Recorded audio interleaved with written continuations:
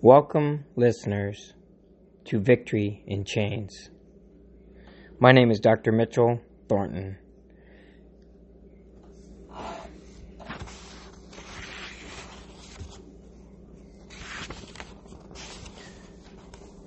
In John 5, 1-9, we read,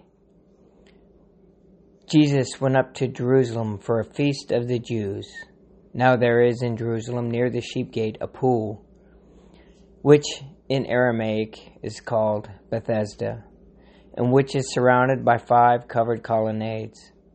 Here a great number of disabled people used to lie, the blind, the lame, the paralyzed. One who was there had been an invalid for 38 years.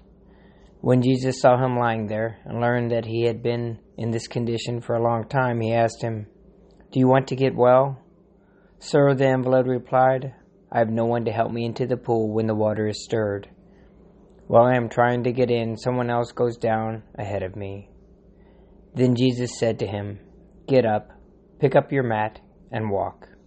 At once, this man was cured. He picked up his mat, and he walked.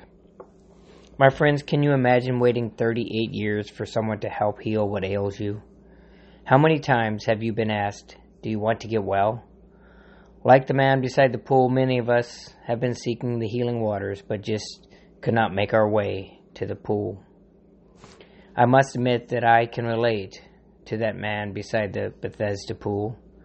I too was 38 years old when I was forced to acknowledge the infirmity of my own sinful condition.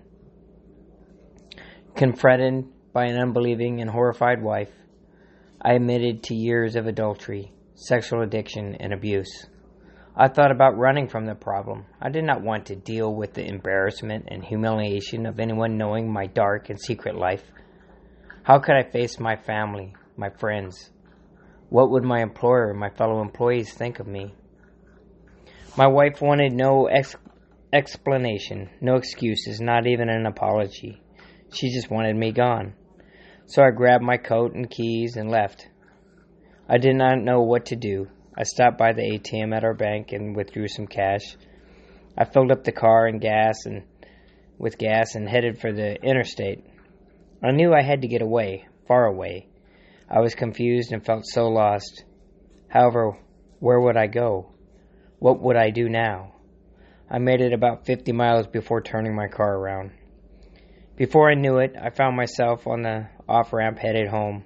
I passed my house at least twice before heading to the hospital where I worked as a department director.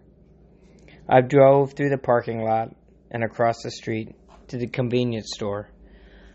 I sat in my car for what seemed like hours. I had so many questions in my mind. There were no answers to any of them. I was scared. Yet I knew if I really loved my wife and family, I had to do the right thing. Running was not the answer, not this time. I picked up the phone and dialed the familiar number. The voice on the other end was polite and kind. I would have expected nothing less from the staff of the psychiatric unit of our hospital. I explained my circumstances to the best I could without giving too much information. I was ashamed and fearful. How could I have done the things I had done? How could this be happening to me? My thoughts turned from shame and fear to suicide. And since I did not have the answer to my problems, this could be the only answer.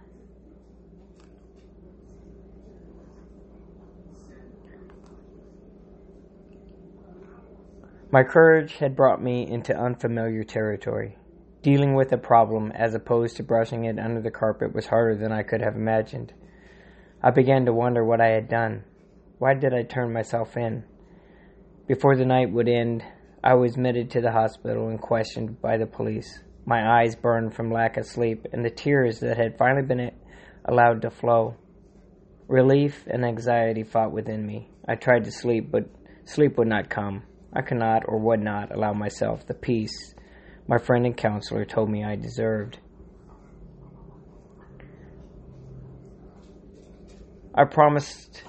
As I was promised by the police that I would be afforded the opportunity to complete a course of treatment.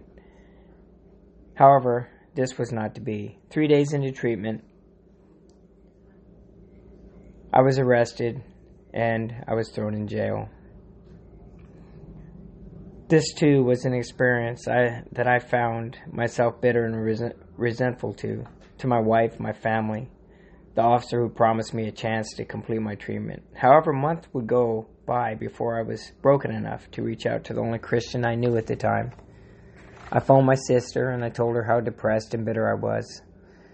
She reminded me that I did not have to be alone. That was my choice. She told me that if I would ask the Lord for forgiveness and seek Jesus as my Savior, I would find a friend that would see me through this, a friend that would never leave me. She asked me if I had a Bible or if I had ever even picked one up and read it. She knew the answer to both would be no, since she had been trying for 20 years to lead me back to God. She sent me a Bible, and when I got it, I read as she had instructed me through the Gospel of John. I was amazed by the effect this account of Christ had on me. I could not put it down. I read the entire Gospel of John and was well into the book of Romans when late in the night I put the Bible down and fell to my knees in the middle of my cell. With tears rolling down my face, I asked Jesus to forgive me my sins and help me to become a better man. I asked Jesus to give me peace that I had never known in my life. I asked Jesus to cure me of my ailments, like he had done the man by the pool at Bethesda. Although the cell was dark, there was a light projecting down in front of me. I am sure still today I was the only one who could see that light and the vision that it produced. There in front of me was Jesus Christ standing beside a stream. It was all so calm and so serene. He stood there with his hand reaching out to me, and without any words he assured me that everything would be fine. Even though I had not yet read the Gospel of Matthew, this verse was clear in my mind as if Christ himself read it to me. From Matthew 6:25. Therefore I tell you, do not worry about your life, what you eat or drink, or about your body, what you will wear. Who of you, by worrying, can add a single hour to his life? Therefore do not worry about tomorrow, for tomorrow will worry about itself. Each day has enough trouble of its own. At that moment, in the darkness of my cell, I accepted Jesus Christ as my Savior. I woke the next morning with a stirring in my soul and a new outlook on life. Sure, I was in jail, and I was certain that my sentence would reflect the seriousness of my crimes. But somehow, it no longer seemed to matter. I was where I needed to be so the Lord could use me and prepare me for my new life. Christ had led me to the healing waters. I was reborn, a new man with a new life. From that day on, I've taken every opportunity to tell my story of salvation. I try hard to heed Christ's advice about worrying and about the temptation of sin. As I read the story of the healing pool, I am always reminded of an account given to me by an old Southern pastor preaching these same passages to his congregation.